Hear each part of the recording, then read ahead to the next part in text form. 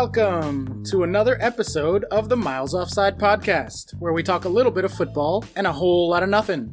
My name is Oscar Puente, also known as Footy from Afar, and with me as always is my co-host Chuck Bailey. This week I would like to veer onto the side of talking about nothing rather than talking about football. So like me last week? Yeah. And we should relentlessly bombard you with comments and jokes and pokes and prods. Yeah, you could do, mate, but the difference is that I've never had the privilege of supporting a good team, so it's not like I'm falling from a great height. That's true. We'll take it easy on them. And by we, I mean myself and super producer Ian Stimson. Ian, how you doing today? I'm good, thank you, Oscar. I'm a bit upset because I know we're not a fantasy football podcast, but my fantasy football performance this week has already been absolutely shocking. Captain Salah, he's benched. My vice captain Zanatovic went off with a hamstring. I'm having an absolute shocker. And we are recording on Wednesday evening. We're about to go into the second half of some of these matches, so we don't know how everything's ended, but it's not looking good so far for me. Yeah, if I tune out for a while, it's just because I started watching the Chelsea match behind me. But just carry on. I'll come back in. I'll pick up where it was. That's good. It's good to have this level of commitment to the listeners. Yeah. Speaking of Chelsea, halftime. Ruben done a goal today. Ruben done a goal on the weekend. Pod favorite Ruben Loftus-Cheek in red hot form for the Blues. How exciting is that for you? Chuck, that means less likely to have a move in January, but... Yeah. He's played himself out of the move, guys. This is it. The dream move that he was meant to get, it's all over now. Yeah. Like I said, now we'll just have to spend an inordinately huge amount of money for an obscure player that will get injured 3 games in. Never play for us again.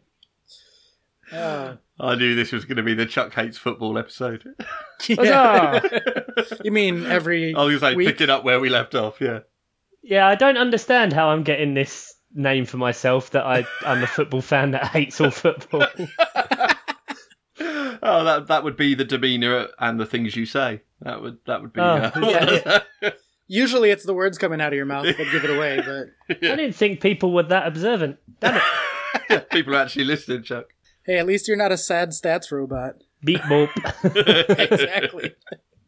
Not to veer too much into actual football talk, but it is nice to see Ruben on the field. And there was a lot of rotation today, because it's midweek and we have City at the weekend, obviously. But I do wonder if he would have been getting a start anyway after the last few matches he's played. He's been much better than Barkley.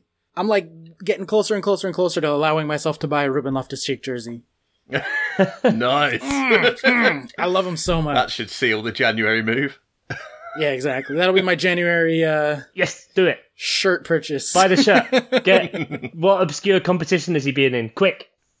Europa League. A Chelsea shirt with a Zenith Data Systems Cup badge on it. That's one for Google for you guys You clicked there. the wrong place one time like 10 years ago, and you never live it down. Well, if you are joining us for the first time, welcome aboard. We're happy to have you.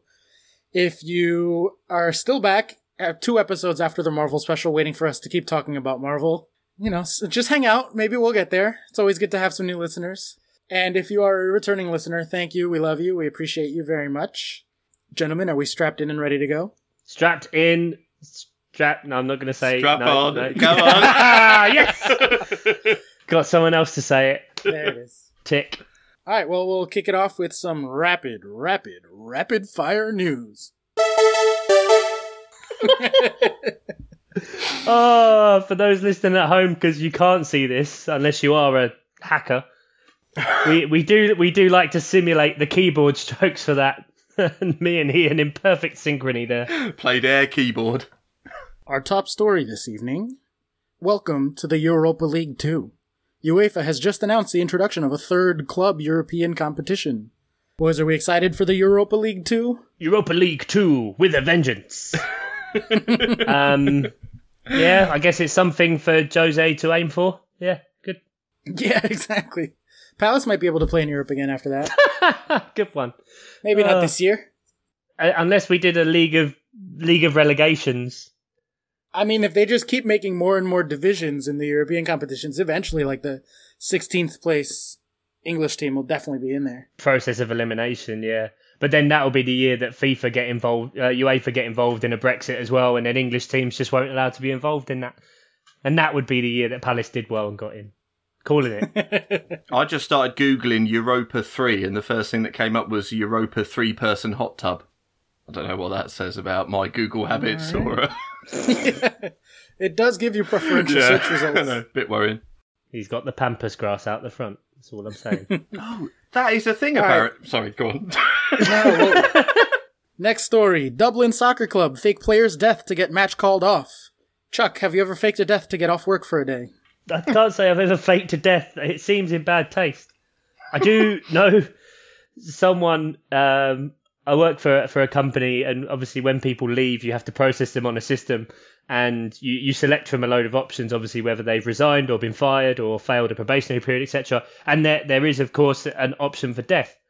However, if you do click the death one, a letter gets sent to the emergency contacts of said person, wishing them their condolences for that person passing away.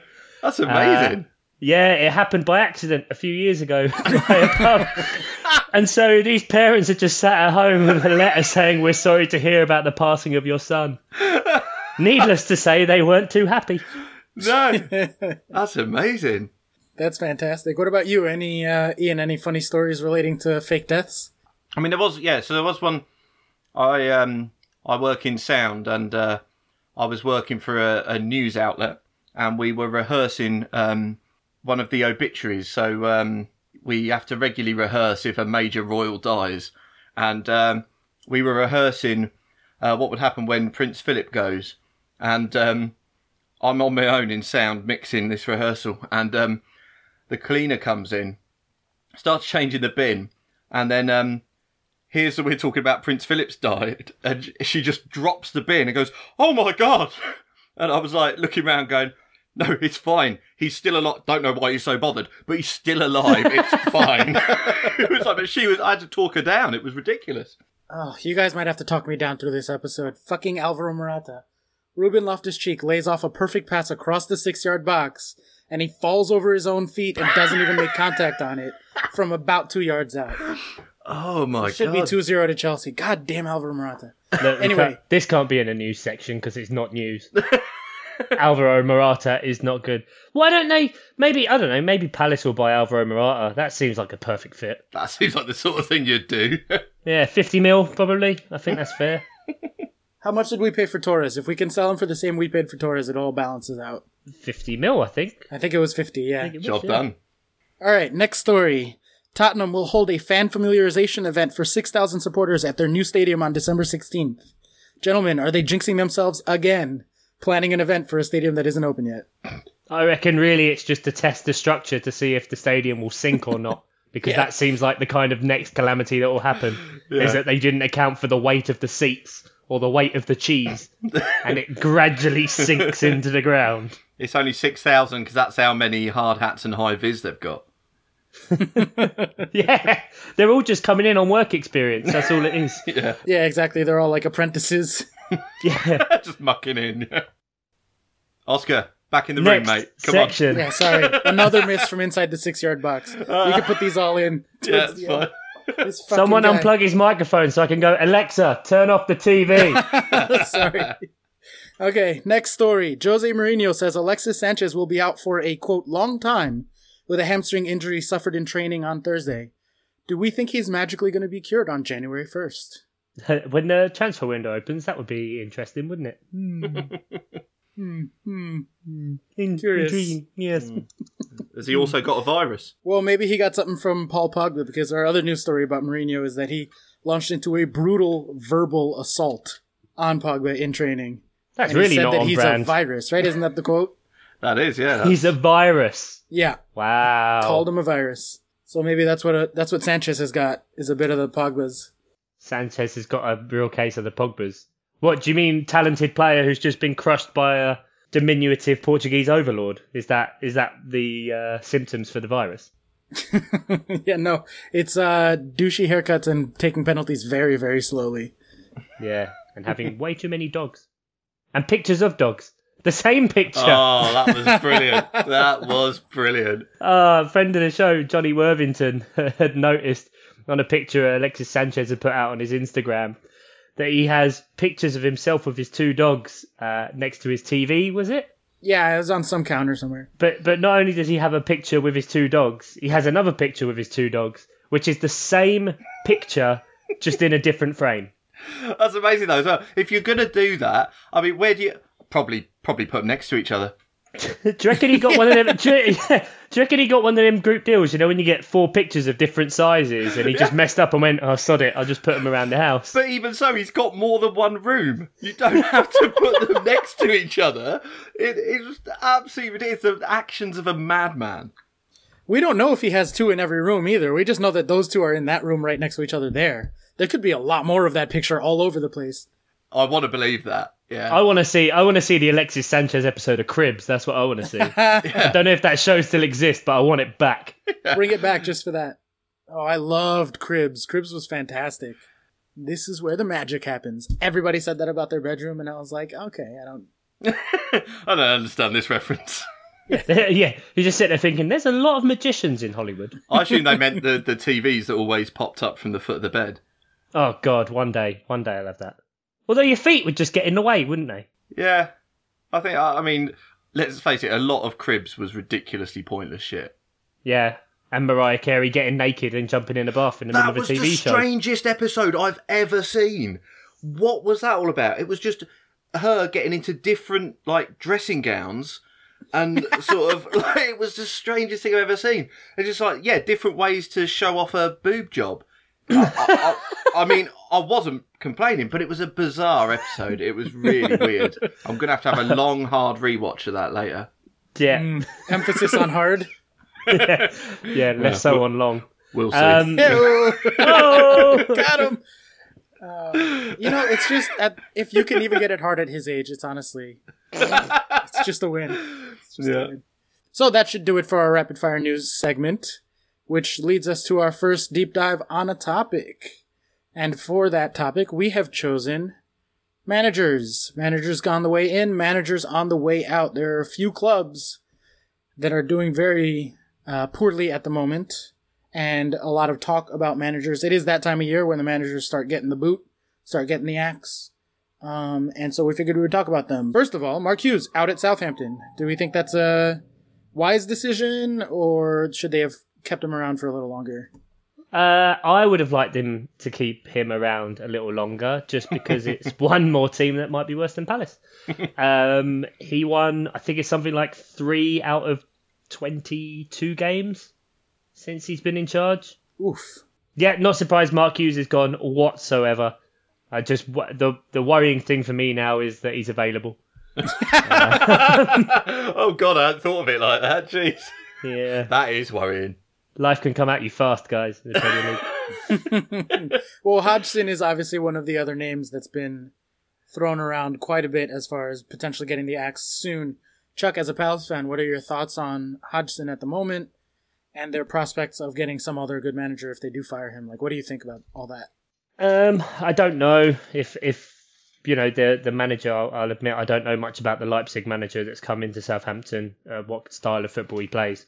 But obviously, it's kind of strange as well that Leipzig know Julian Nagelsmann is coming at the end of the season, but now they've lost their manager in the middle. So I don't know whether they're just happy to consign this season to whatever happens, getting a caretaker manager. So it'll be interesting to see what happens there, as we've spoken a little bit about German football on a couple of pods. But yeah, it just doesn't seem. We got a good win against Burnley at the weekend, which we kind of had to do. A couple of decent draws, like one against Man United, one against Arsenal. But I still just don't think that it looks like we have a clear, concise game plan in any games. I said to you guys before, I didn't really want to get into it too much. And it's not because we lost 3-1 and it was an embarrassing performance, because I think it'd be quite easy just to sit here and say that Palace have been awful this season. I mean, we've won 3 games, and those 3 games were against teams that are currently 17th, 19th and 20th respectively. It's pretty woeful again, and we just don't have the squad. And absolute credit where credit's due to Brighton for that match. They were incredibly solid. you can go on about the penalty, but as we've said with these things in the past, that's done. Whether the referee makes an awful decision or not is irrelevant. Yeah. But it's how you then react after that. And Palace didn't do anything. Soon after that, Brighton are on the attack. A foul possibly should have been given. Ball goes out for a corner, and then Shane Duffy pushes his head into Van Aanholt and gets sent off. So that's half an hour into the game, and you think 1-0 down, half an hour in, down to 10 men, perfect. But Brighton instantly score off of that corner to make it 2-0, and it was woeful defending. And then we go 3-0 down by half time. And so by then it was kind of all over and never really gonna get anything back. Palace don't have an ability to break down teams. We never really beat teams that have 10 men seemingly as well. And Brighton were just impressive. It's the complete contrast that Palace don't seem to have a game plan, and Brighton, even with a man down, they had a very clear, concise way of playing. The defence was solid, and Houghton marshalled it really, really well. Live update, Oscar is rolling his eyes right now. Not what I'm saying, but he's just seen over his shoulder that Wolves have done a goal.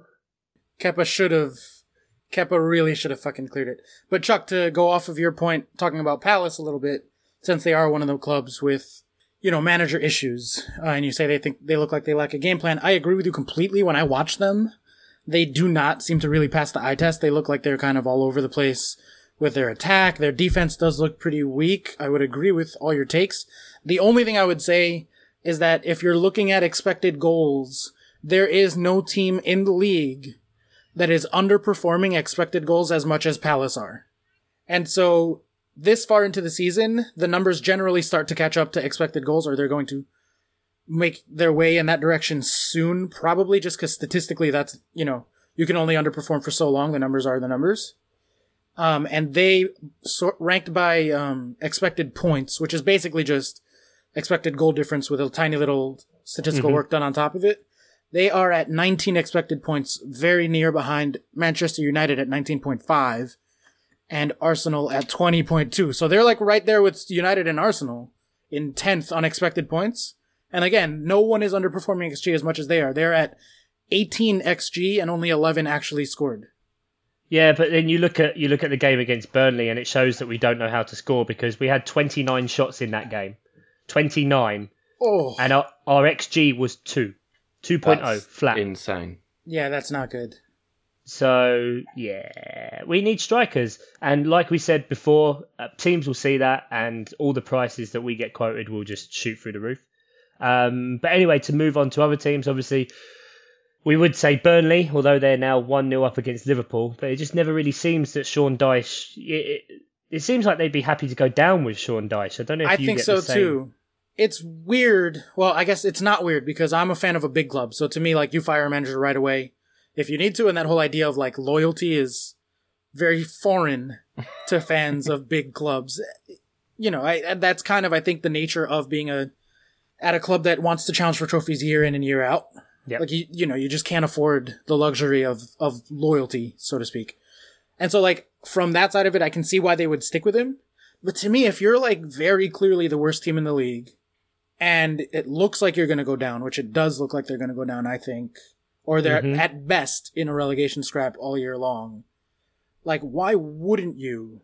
That seems loyal to a fault. Loyalty is a valuable thing in the world, but there's loyalty to a fault, and to stick with him just out of a sense of obligation, and to get relegated when being relegated is such a financial catastrophe, essentially. Especially if you don't come straight back up, it's a big deal. Yeah, and once you're down there, it's really hard to come straight back up. We've seen that with a lot of clubs. The Championship's so competitive, especially this season. Oscar, don't turn around. Oh, are you shitting me? Hey, how far ahead of me are you? I don't see anything. Okay, enjoy this. Oh, come on.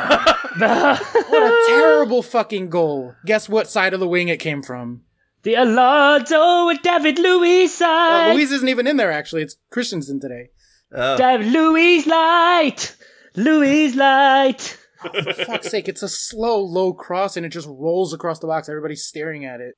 Fucking shit. Welcome to my world, buddy. It's good to have you here and have some company. Here in this town we call misery. Wolves do love playing against a good team, though. Yeah, they do. They do. Yeah, step they it up. do.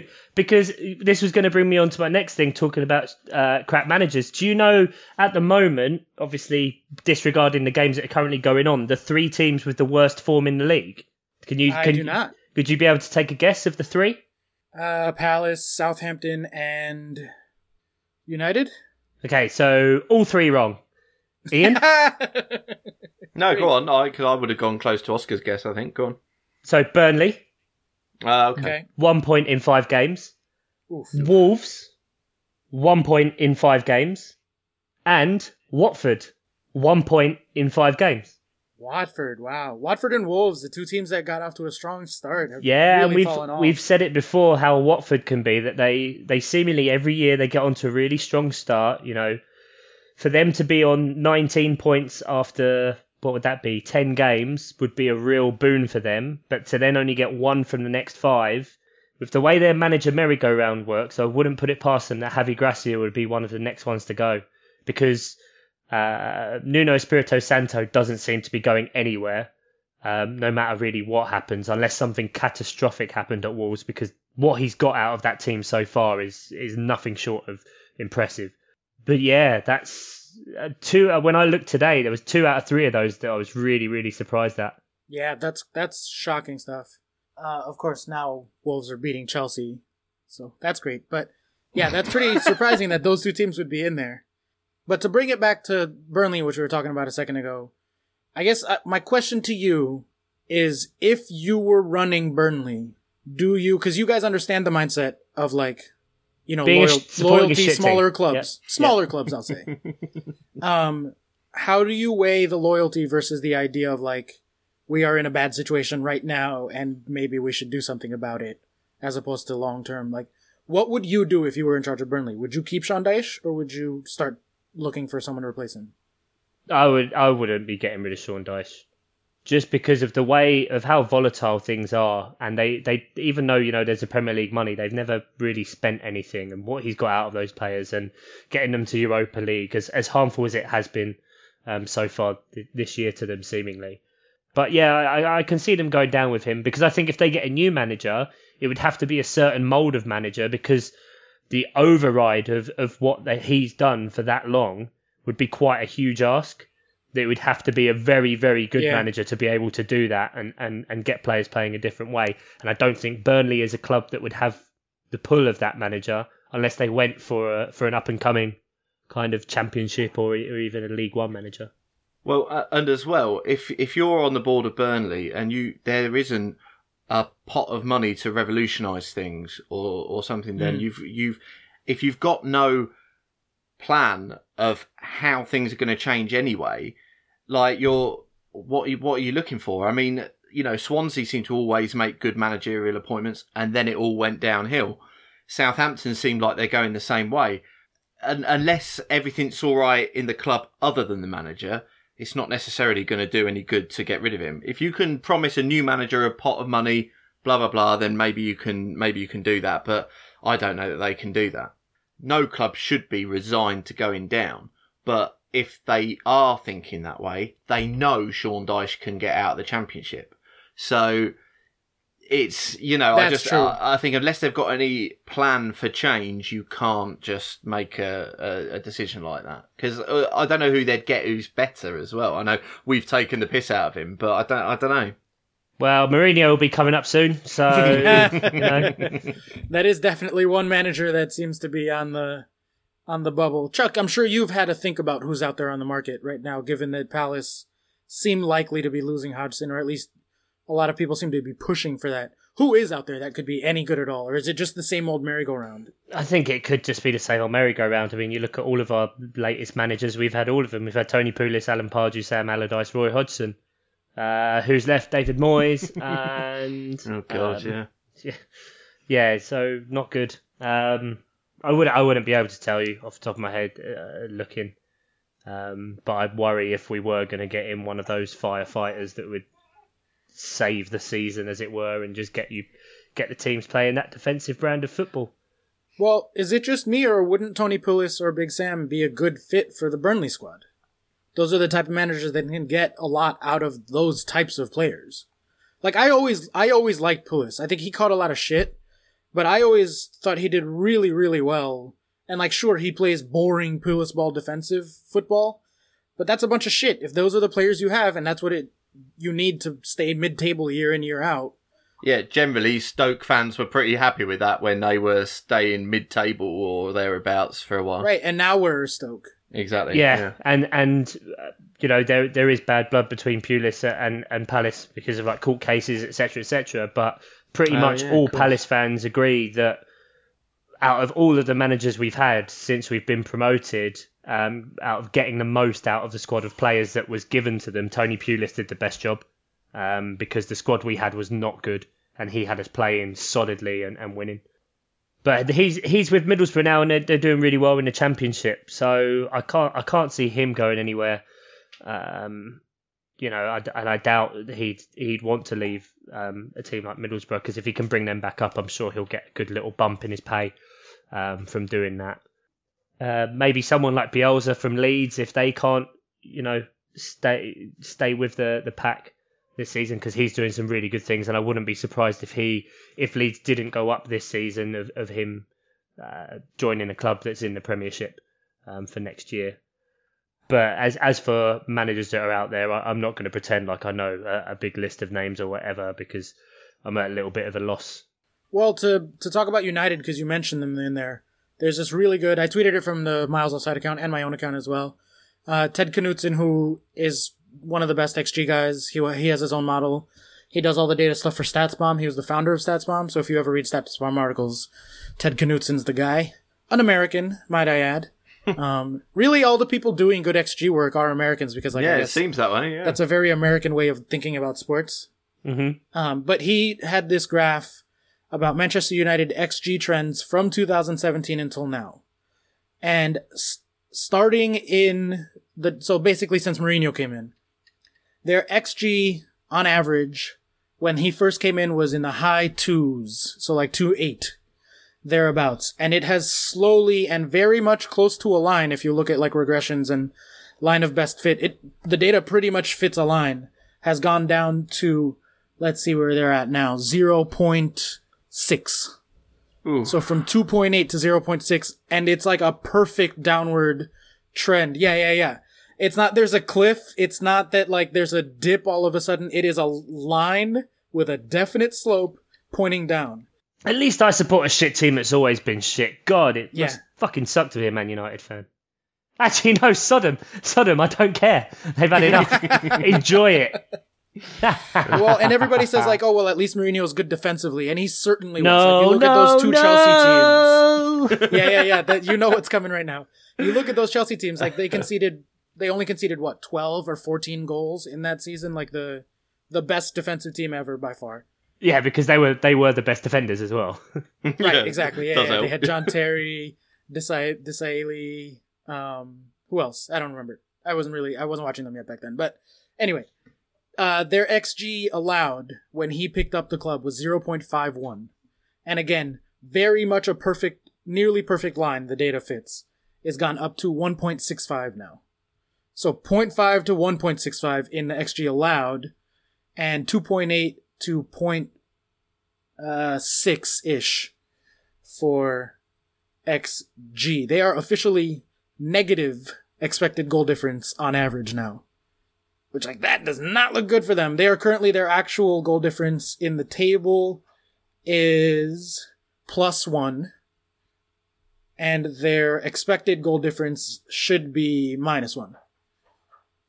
Oh, sorry, I lied. Their actual goal difference is -1. And their expected is -1. So they're right in line with their numbers. So they're just crap. There we go. They're just bad. They're not like, this isn't a weird thing. They've been getting progressively and steadily worse, both at offense and at defense, in the year plus that he's been in charge. Like, this is a legitimate thing that doesn't seem to be going anywhere. Like, it's not a fluke. We talked about Burnley's numbers and like how this is their numbers. These are United's numbers. This is where they're at. They're definitively a mid-table team now. And so, like, if you're Manchester United ownership, if you're Manchester United fans, and, like, anyone comes up to you and shows you this graph, how can anything other than Mourinho out be the words that come out of your mouth? I know. Ah, it's lovely. It's such a cheery thought. I mean, I'm down with that, and anything that makes Jose look bad is funny. There's just no way around that. But, like, I feel like the Glazers have been totally forgotten about in this whole thing. Like, a few years ago, fans were furious about the amount of debt that had been saddled on the club. And then, seemingly bad managerial appointment after bad managerial appointment. But, like, Woodward takes a lot of flack. And Jose sometimes takes a lot of flack. But, like, the owners Anthony Martial takes a lot of flack. Paul Pogba takes a lot of... He's going to have to start taking antivirals or something. But, I mean, I think something's seriously wrong there at that club. It seems top to bottom at the minute. It's sad for me. It's, like, bittersweet, because obviously him being at United and fucking up United and making them shitty is, like, great, because I hate United and that's hilarious. Fucking Chelsea sleeper agent. Yeah, exactly. Yeah. Agent Mourinho is doing good work now. But exactly, like, you know, he's a Chelsea guy. I have a lot of love for Jose Mourinho. For his time at Chelsea, he took them to a whole different level.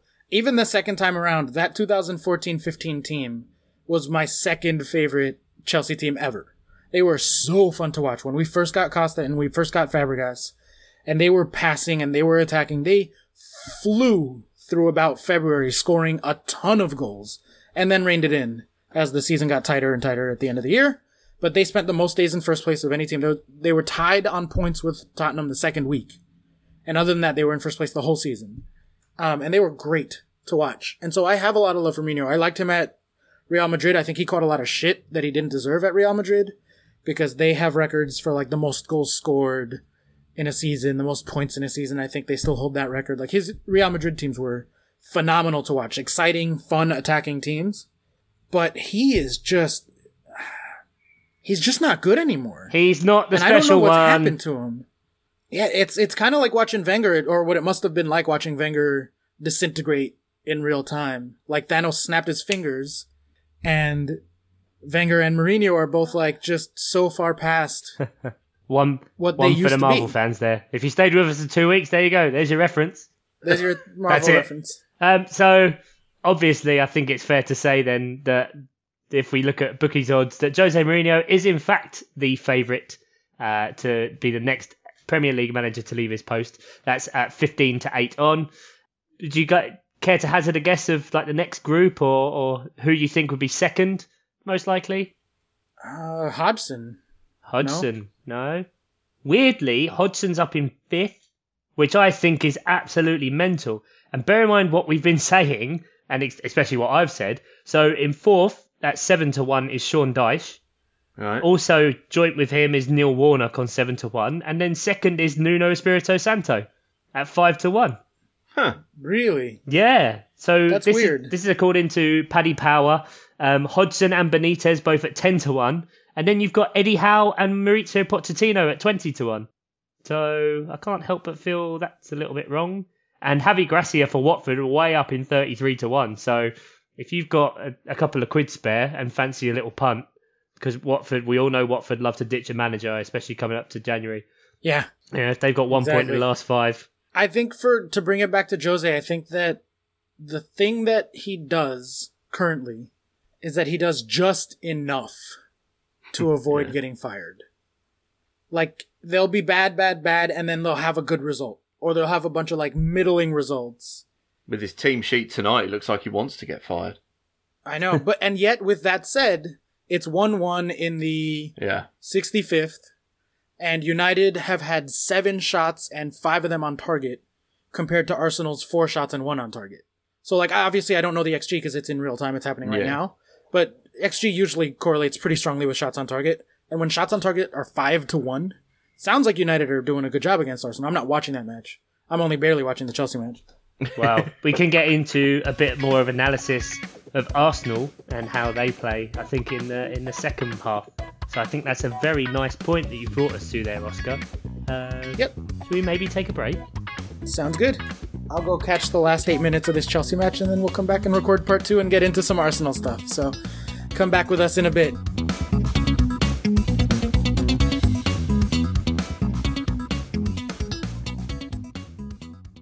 Fucking Chelsea, man. Alexa, play Sounds of Silence in the living room. Welcome back to the Miles Offside podcast, where we've just learnt that one of the worst form teams in the Premier League has just beaten Oscar's beloved Chelsea. Oscar, can we just get your live reaction of... No, Oscar, put the rope down, Oscar. Oscar, don't... No, it's not worth it, Oscar. Oh, you're still there. It's fine. Oh, boy. Yeah, we lost. We lost. When I saw Alvaro Morata's name in the starting 11, I thought to myself, I wanted to have a good Wednesday, but maybe I won't. There we go. Well, we thought we were going to keep talking about bad teams the first part, but it's kind of leaked over into the second.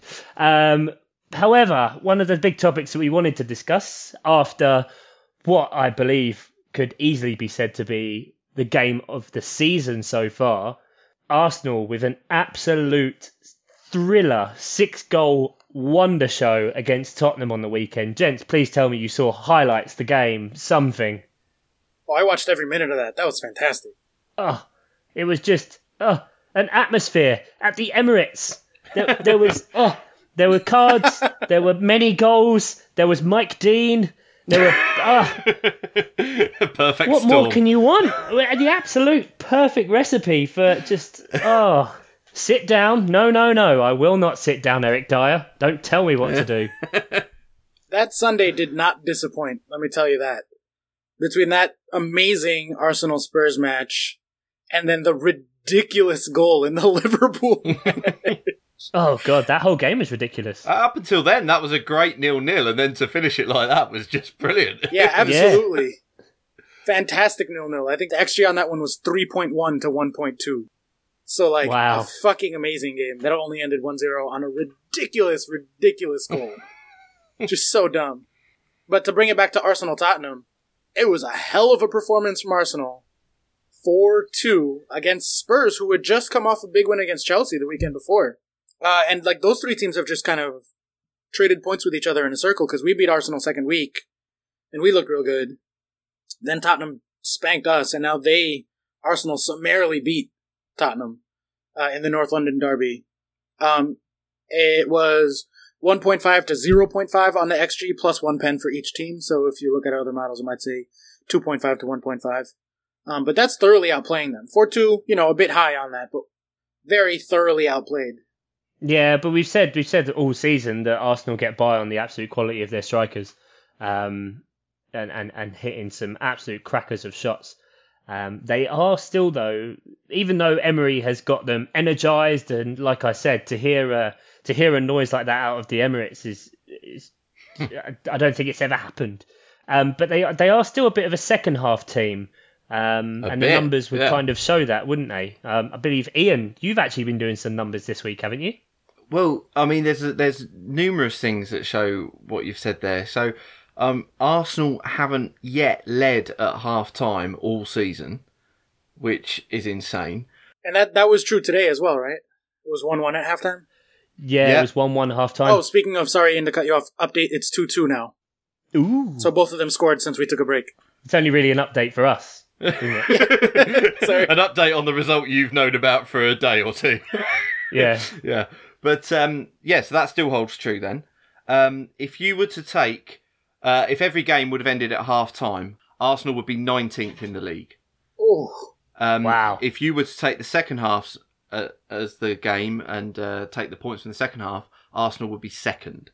So it's a mirror image. I mean, and this is not like Arsenal used to be. They're showing resilience, which they never did. A Wenger team went down like 1-0, done deal generally. Yeah, in the last few years especially, you're right.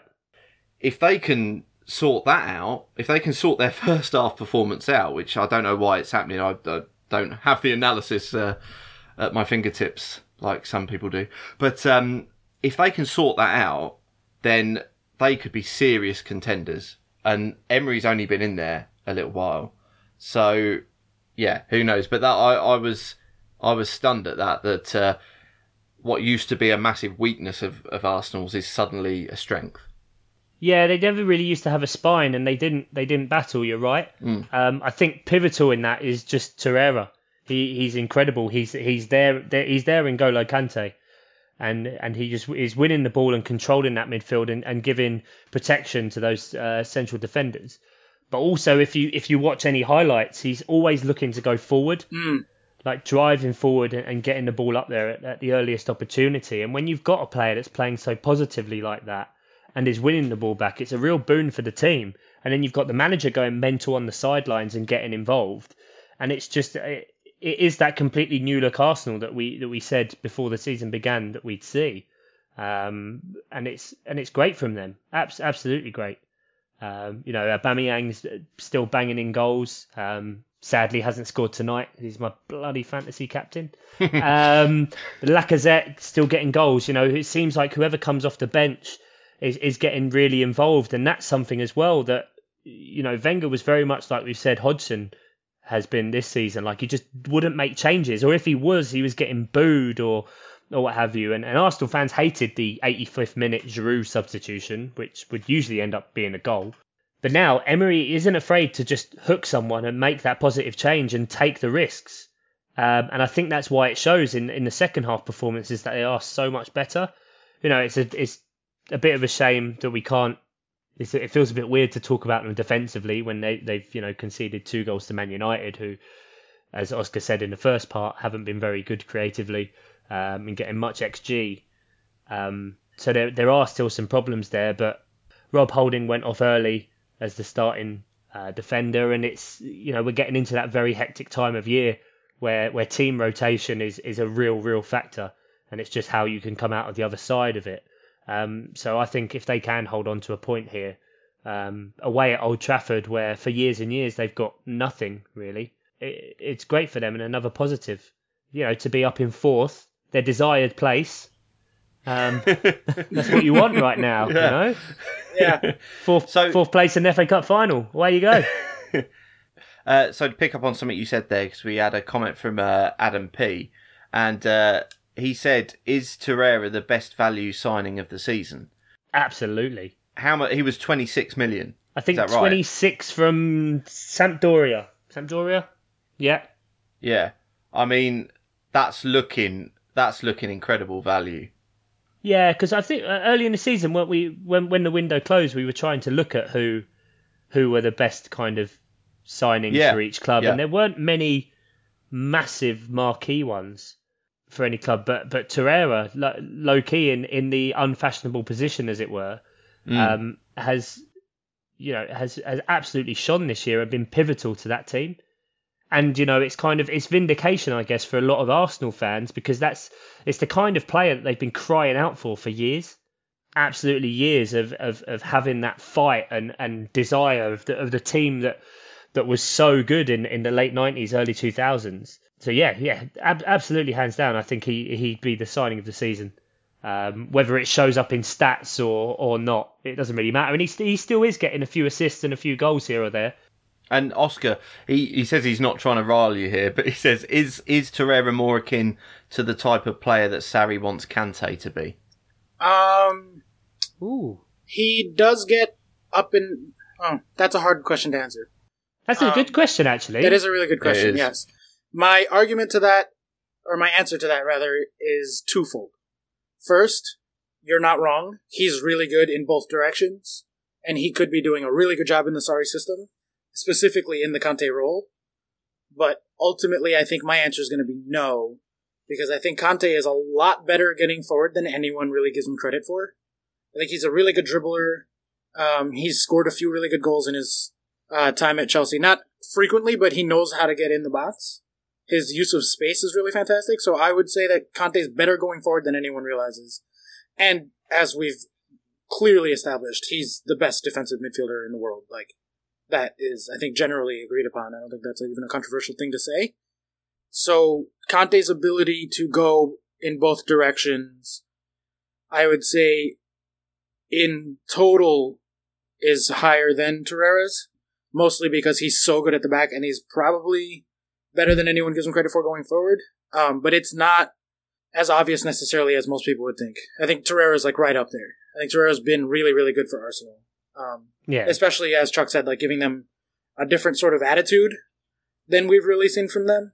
The other thing for Arsenal, as far as how well they're doing, or at least how they're doing as well as they are compared to their numbers, is the strikers. And we've talked about that before, but I think you can't really understate, and as a Chelsea fan, this is fucking painful for me to watch them have this when I have Alvaro Morata starting and then we lose to Wolves tonight.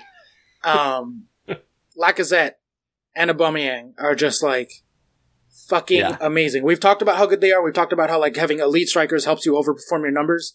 We had mentioned a few weeks ago how much Arsenal were overperforming their XG and how much it was so much higher than anyone else in the league. It continues to be like a legitimate story how fucking ridiculously above their numbers they are. They are currently at 20.8 XG and 32 actual goals scored. Wow, they are overperforming by wow. 11.2 goals. For some context, the team that has the second highest overperformance, remember Arsenal were at 11.2 here, is Brighton and Hove Albion, who are overperforming by 3.4. And that's the second most in the league. Like, no one else is above even +4, and Arsenal are +11.5. That is fucking absurd. Like, it makes me angry it's so absurd, because partially, obviously, like, there's a lot of variance that goes into things, and you don't really expect the team to overperform that much. There's been a lot of talk about Arsenal are, like, historically overperforming their attacking numbers, like we haven't seen in a very, very long time in Europe. But also, like, Aubameyang and Lacazette are just really, really good. And so that's what happens when you have really good strikers. Yeah. So this is good, because Adam P did say earlier in the week, I'm not sure if you saw it, but he tweeted us and Kaylee Graphics and said, I'll buy you all a drink if you can please not talk about us, Arsenal, overperforming our XG again. Now, sorry, mate. Which is good. It's going to keep going. It is what it is, man. But the thing is, and it did get me thinking about something, which is XG is a metric that takes into account position, the situation, isn't it? It's the situation that that you're in when the goal or not goal happens. But like, presumably that is based on your average Premier League player, if there is such a thing. Right, exactly. Yeah, right. Okay, so like the average player in that situation is going to score or not score. But can it just not be that Lacazette and Aubameyang are better than the average player? So they're going to... I know that if you take expected goals, expected points, blah, blah, blah, then usually it pans out that the season works out like that. But can it not just be that those are two very good strikers who, in situations, are going to score more often than your average Premier League player? I think that's exactly right. And thinking about it, you look at how many teams have one elite striker. If we say elite, so you've got Man United with Lukaku. Even though he hasn't been underperforming, I still consider him an elite striker. Yeah. Tottenham have got Harry Kane. Man City have got Aguero, and you could argue Jesus as well, although they never played together. Arsenal have got two. So there aren't that many clubs that have got one elite striker. Arsenal have got two, so it does make sense why they would overperform so highly. And now that they have a bit more solidity in midfield, and it gives them the freedom to take those ridiculous shots, and Lacazette's pulled off some great ones, as have Aubameyang. So good. This year. That it doesn't really surprise me why they would overperform so highly, because it's a position at which they suffer the least with rotation, if it does happen. Yeah. You look at Tottenham, they'll go from Harry Kane to Fernando Llorente. Like, that is a significant drop. Yeah. Or fucking Chelsea are running out. Well, Morata. Or Giroud, who's not a good finisher, really. He's a great player, he's great in the system, but like as far as striking and scoring... But scored more goals for France than Thierry Henry. Ooh, that's good. So, Ian, can I just say real quick? You gave me a massive boner. nerd boner just now. Yeah, big time. Oh, I got it right. Yep. So if stats isn't your thing, go ahead and skip forward maybe a minute or 2 or 7. We'll see how long this goes. But this is skip ahead. Fucking perfect, Ian. I cannot express how happy I am that this question, the way you phrased it, came up. How do I skip? How do I skip, guys? How do I skip on life? Is there a button? There is some really, really exciting work going on right now that they talked about over the break. Double Pivot, which is like the analytics podcast with Kaylee and Goodman on it, I brought him up before, did a full hour and change on like XG modeling, what's going on currently in the world of XG modeling, what are the updates, et cetera, et cetera, et cetera.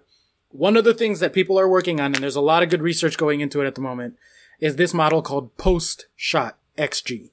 We talked a few weeks back about non-shot XG and how that takes into account basically everything but the shot. So when there's a cross that no one gets on the end of, that still has some XG to it.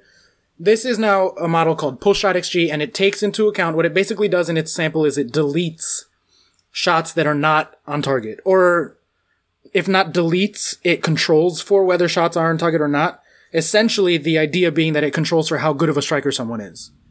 Yeah. So that then you can get more specific information about specific players that will be of value to clubs more than to fans and to like people to just know. And to make a very long story short, because there's a lot of fun math about it, and if you want to learn more about that, specifically I'm talking to you, Dave, go ahead and listen to the Double Pivot podcast. They always say you should talk to just one listener. Yeah, exactly. Very much are doing that. Find your listener and Exactly. find your first follower. But there's a lot of cool methodology in it. But essentially their findings were, and this is going to be verified by someone else using a different set of data, but that's just like good science, is that in the actual effect of a good finisher, a good striker, is incredibly small compared to the effect of having strikers who get in good positions and teams that create good chances for those. So the old idea being that like if you plop Mitrovic, right? He's really good, but he's not elite. No one would say he's elite, I don't think, except maybe Chuck. He's coming back in my fantasy team, lads. Yeah, Golden Boot at the World Cup. We're still waiting on that one. Like Sister Act 2, he's back in the habit. If you drop him in for like an Aguero, let's say, or a Harry Kane, even when he was at his peak, right? It's worth maybe a goal and a half a season on the XG numbers. A whole season. Like, it's not a big effect of being an elite finisher as much as it is being able to find good space. So, like, that is an actual measurable skill. Like, Chicharito, or Javier Hernandez Chicharito, gets on the end of some really good chances because he knows how to find space. Diego Costa was the same thing. But actual shooting ability, and this sounds so counterintuitive, that's why it's cool that the stats found this, that the nerd stats numbers people were able to find this. Finishing ability is so much less important than a lot of other things in actual goals scored and expected goals scored. And so the short answer to your question is yes, obviously, Aubameyang and Lacazette are really, really good, so it'll help them overperform a bit. The long answer to your question is no. Something else is going on there that just, like, even if they overperform a little, 11 cannot be explained away. Even a little bit by them being elite level finishers. The obvious exceptions to that being Messi and Ronaldo because they break data and they break models everywhere they go because they're just so good that they're impossible to, like, account for in data, basically. But everyone else, every other quote-unquote elite striker, like, it's such a minimal effect that it's actually kind of crazy to me. So I don't really know how to transition back to Arsenal from that other than to say, like, they're good, but, like, you can't just keep overperforming like that. We'll see, you know. I haven't pulled out the XG for Arsenal Man United, but it would definitely be disappointing for them to draw there, which you wouldn't have thought a couple of seasons ago, and you absolutely do have to praise Emery for all of the work he's done and so quickly. Yeah, it's fantastic. I mean, how long have they gone without losing now? 19? No, 20 games, I guess. Yeah, it's a lot of games. And there was that big stretch where they played crap teams. Well, now they've played good teams. Right. Yeah. The other side of that, where they're not particularly over or underperforming, but that is actually a genuine noticeable trend in their numbers, is that their defense is getting a lot better in the last month or so. And so that is affecting their expected goal difference, which then directly affects their expected points and their general performance. They're still overperforming their attacking numbers, and that might start to slow down. But at the very least, their XG underneath hasn't changed that much, but their expected goals allowed is much, much better. And you can see it in more than just expected goals allowed. Their possession of opponent sequences reaching the final third, so how often they're stopping stuff in midfield essentially, went from about 50% for the first 8 games of the season to the low 30s in the last 5. So they are stopping teams in the midfield. The teams aren't getting into high danger areas. And you've seen that directly impact their defensive numbers. Like the way they beat Tottenham was not by their amazing attack because they only generated 1.5. It was by their defense. Keeping Tottenham to 0.5 is hard. And they did it. That was a legitimate thing that they did. Part of that at least has been a change in the formation. They've switched to a 3 at the back more recently, which I think mitigates the effect of their center backs being shit. Put more of them. Because there's more of them now? Yeah, exactly. Yeah. That's part of why David Luiz works in a back 3 is because his defense is a bit shaky, let's say. Statistically, should be 1.5 times better. It brings their expected centre-backs up to 2. So, yeah. Yeah, exactly. Oh, that's a really good joke. I love that. XCB, you heard it here folks. Expected CBs. But that shift to 3 at the back has been really good for their defense numbers, and that has seen an upward turn in their expected goal difference, which then has an expected, they are better now. Measurably better now, and they have been for 5 games. So, to sort of take it back to Adam P's point, yes, we're not going to stop talking about how they're overperforming XG because they continue to do that at an alarmingly high rate. But the good news is that their defense is getting better, and that means that they are legitimately in the top 4 race. Arsenal and Spurs have both improved their underlying numbers significantly in the last month, whereas Chelsea are going in the other direction, and it scares the shit out of me. And I don't like it at all. Because it's going to be a tight race for top 4. Well, there you go. Adam P, I hope you enjoyed that section as resident Arsenal fan that gets in contact. Don't know if there's any others. If there are any more of you out there, get in touch and let us know what you think as well. Yeah, definitely. Definitely, so that we're not just... You don't think that we're just spouting bollocks, but I think we're being pretty fair in saying, and I know how much it will pain Oscar to say as a Chelsea fan as well, but legit Arsenal do look great this season. As a neutral, anything that creates a bit more tension at the top or a bit more competition somewhere in the league is great. Yeah, because no one's catching City at this point. No one's catching City. Not even Liverpool coming back from 1-0 down against Burnley to win 3-1. You're not catching Man City. They're not. They're just not. But I'll tweet out a couple of good articles. One is from Football Whispers. They're a great statistical site if you're into numbers like me. Mark Thompson, one of the authors there, wrote a good article about slowly improving Arsenal finally deserve their top 4 spot, and it talks about their defensive numbers and how they've improved. So I got a lot of numbers from that. And then also Between the Posts, which is also known as 11 Tegan 11 on Twitter.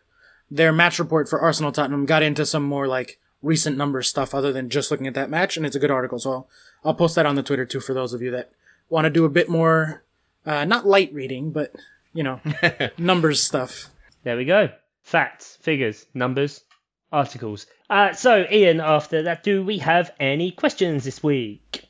Well, no, because I think we managed to address all of Adam P's questions during our Arsenal chat there. So we just really meticulously wove them into a section. We're getting good at this. It was almost seamless. Until this or at least it will be when you edit it. What about Dave? No questions from Dave this week? Let's not talk about Dave. He flew too close to the sun now. That's it. He's gone. I've got a question that I want to ask though. Okay. Of you gents, because it's something that's been really bothering me in my life. And it's not about football whatsoever. So it's good for my speech at the very beginning that I didn't want to talk about football. It's just simply where does socks go? It feels like it's going to need its own jingle. Chuck's question. Sorry, what? Where do socks go? Because I don't know. Maybe it's just me. I don't know. But do you always find you always lose one sock from every pair of socks that you own? And then you go to get out a pair of socks and you can't find it. And you think, because, sometimes you throw away one sock, but you could definitely throw away 2 if you see it's next to it. But you never find the socks. And I had it once that I was at my sister's for Christmas and I got bought a set of 5 socks, and they were Star Wars socks. So this will get you interested, Oscar. There we go. There was a C-3PO, an R2-D2, a Yoda, a Stormtrooper, and Darth Vader. Right? And they're all pairs, so 5 pairs, 10 socks. By the end of leaving my sister's house, after a couple of days, I only had 7 socks left. Is your sister stealing the socks? Well, no, because they weren't anywhere. So I don't understand where the you take them off, you put them in a washing basket, you put them in a washing, you put them in a drawer, and then they're gone. I mean, you've seen the South Park Underpants Gnomes episode. Yeah. What? Step 1, steal underpants. Step 2, question mark. Step 3, profit. Yeah. Also known as the Movie Pass business model. Step 1, buy everyone's movie tickets. Step 2, question mark shrug. Step 3, profits. Lo and behold, they're like $1 billion in debt and going out of business. Yeah, didn't our first meeting for this go kind of a similar way? Start a podcast, make money someday. I don't know. At the minute, we're still in the making a horrendous loss. We're just in the question mark bit. Yeah. Somehow, I think the question mark phase might last quite a long time. But seriously, I want to know: does anyone else have this problem? No, I mean there is a real answer to this. Most dryers are constructed fairly cheaply, and so it's a very, very common thing that if you take it apart, there's underneath there's this empty space because they need it to be able to spin, and socks are particularly small and easy to go through, basically the secret doorway. And so there's countless videos on the internet of people taking apart a dryer and finding 900 socks in this supposed to be empty compartment. It's actually kind of a fire hazard too. I saw a thing about it that was well, check your dryers because this might happen. And it's that's where all the socks go. The answer is that's where they go. They get eaten by your dryer. So if you take apart your dryer, it's probably in there. Amazing that you'd think to ask the question. Bizarre. Equally amazing that Oscar might actually have an answer, which is just, ridiculous. So every time you do a dry and you put 5 pairs of socks in the dryer, your expected socks is about 4.95. Yeah, there we go. Yeah, okay. It is. It's ridiculous. I don't understand. And that's why, there are 2 things about socks. One, that I now just want to always buy the same sock. Just not a difference in design, not a difference in colour, the exact same sock. So I wouldn't give a shit then what my expected socks were. Just open a drawer, all the same, perfect. But also, I would like to never have to wear the same pair of socks more than once. I don't care if that's wasteful or not. That is quite wasteful. Yeah, but you can donate them to people need socks. But you can buy socks quite cheaply these days. But imagine, you know what the feeling's like when you put on a fresh pair of socks. Now imagine that every single day for the rest of time. I cannot believe the words that you're saying right now. If I called my wife over right now and I was like, Emily, what is the number 1 item on my trillionaire wish list? We play this game that is if you were a trillionaire, bring her what's over. Some Bring extravagant Get thing? A guest on. Get her on. All right. Get her up to the microphone, Oscar. Okay. It's exactly what you just said. Okay. Exactly what you just said. Okay. So, Emily, let's test this. This is like Mr. and Mrs. Yeah. This will be perfect if we play this game. Emily's going to be a guest on the pod. She's probably not going to be able to hear me for this bit. That's all right. He's going to take his cans off. We'll be fine. Here we go. This is happening. This is happening. Just sit down. They're going to ask you a question. Put the headphones on. This is weird. So are we going to ask? Hi, Emily. Hi. Talking to the microphone. Welcome, Emily. So, Emily, we're playing a little bit of Mr. and Mrs. right here because Oscar has made a claim after something that I've said that you would 100% corroborate. Okay. So apparently you have a list of things, like a trillionaire's wish list. Yeah. What would be Oscar's number 1 thing that he would buy, a ton of, or only? Fresh pair of socks every day. You win! Unbelievable! 10 points to Hufflepuff. You nailed it. To Hufflepuff. Oh no, I've opened a box of worms here. Shit, No. Chuck. Abort. Don't abort. Oh, Jesus. We've got a guest on and I've offended her straight away. But thank you for that, Emily. Bye. But there you go. Thank you. Bye. That was the best. Thank you. What did he say? He said 10 points to Hufflepuff. Did you just call my wife a Hufflepuff? She's so mad at you, Chuck. Did you call my wife a Hufflepuff? And there we go. So, I mean, unless you just want that kind of every week from our question segment where I make something up, get in touch with us on Twitter at MilesOffsidePod, email milesoffsidepod@gmail.com, Facebook, send us a letter, whatever. Carrier pigeon. What a fantastic call to action. Unless you want me to do that nonsense, tweet into us. Because seriously, if that doesn't inspire you to get to your keyboards and warrior up, then I don't know what will. But there we go. It's good to know, Oscar, that you're in a loving marriage where you two know each other. You're showing me a picture right now. What is that? That is a bottom of a dryer with all of your socks, apparently, Chuck. All the socks. Yeah. You know how every week we do a teaser tweet? Yeah, that's going out. There it is. Job done. So enjoy that, ladies and gentlemen. Thank you for answering questions I didn't even then ask, and things I never thought I'd find out. That once again, me and Oscar agree on something. What a fucking weird thing for us to both have the same weirdo That is fucking insane. fantasy. I've never met anyone else who wants a brand new pair of socks every day. It's not weird. It's sensible. Oh, it makes sense. They're the most comfortable thing in the world. What's better than a new pair of socks? Literally nothing. Nothing. Very much. I don't want to hear it, Ian. Don't give me that look. And with that, Ian, any final thoughts? I'm not sure if I should go into sponsorship off the back of this, but anyway. So we've also now secured ourselves a US Amazon link. So if you are in the UK or the US and you want to take an Amazon Prime 1 month free trial, you can take that free trial. We'll get a little kickback to support us, and you can get all your Christmas presents delivered for free. So if you look at the show notes, I will put in a UK and a US Amazon link now. Yep. And you too, free delivery tomorrow, can get yourself as many socks as you want. All the socks you could possibly dream of. All the socks. And there is the link again. Christmas, birthdays, Hanukkah, whatever. Oscar, anything else to add from you, bud? I just would recommend that all the listeners use the Amazon thing to buy some new socks. Make themselves happy. Because what's better than a new pair of socks? Make themselves happy. Tweet us if you've bought some socks recently. Tweet us your socks. What socks you wearing? Hashtag mop socks. Anyway, thank you very much, guys, for listening. If you're still here, God forbid. And thank you very much. Thank you, Oscar. Bye. Thanks, Emily, in the background. Bye. Heavens to Betsy. Heavens to Betsy. Oh, God. And thank you, Ian, as well, as ever. Thank you. Godspeed for the edit on this one. Take care very much, guys. Thank you very much. Bye-bye.